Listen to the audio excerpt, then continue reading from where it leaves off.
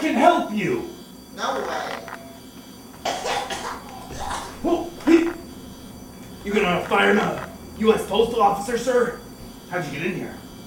Well, it's neither rain nor sleet nor zombies. There was 20 zombies out there. There were 500 zombies out there. Oh my god. Sir, now, if there's anybody in there, if you'll just oblige me for a moment, I have a letter here for Mr. Charlie Adams of 775 Post Street. Charlie Adams? That's right. He lives 2 doors down, but he's dead. Well, that's a plum chicken of a thing, that is. Yeah, I know.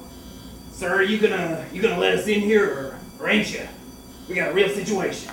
Listen, I don't alarm you guys, but I have a little radar here, and it says there's at least 50 to 60 zombies about 40 yards away, so I suggest you start running away. Well, we got a whole pile of zombie heat-seeking... Zombie rockets! Zombie rockets! Zombie rockets! That's right, that's right.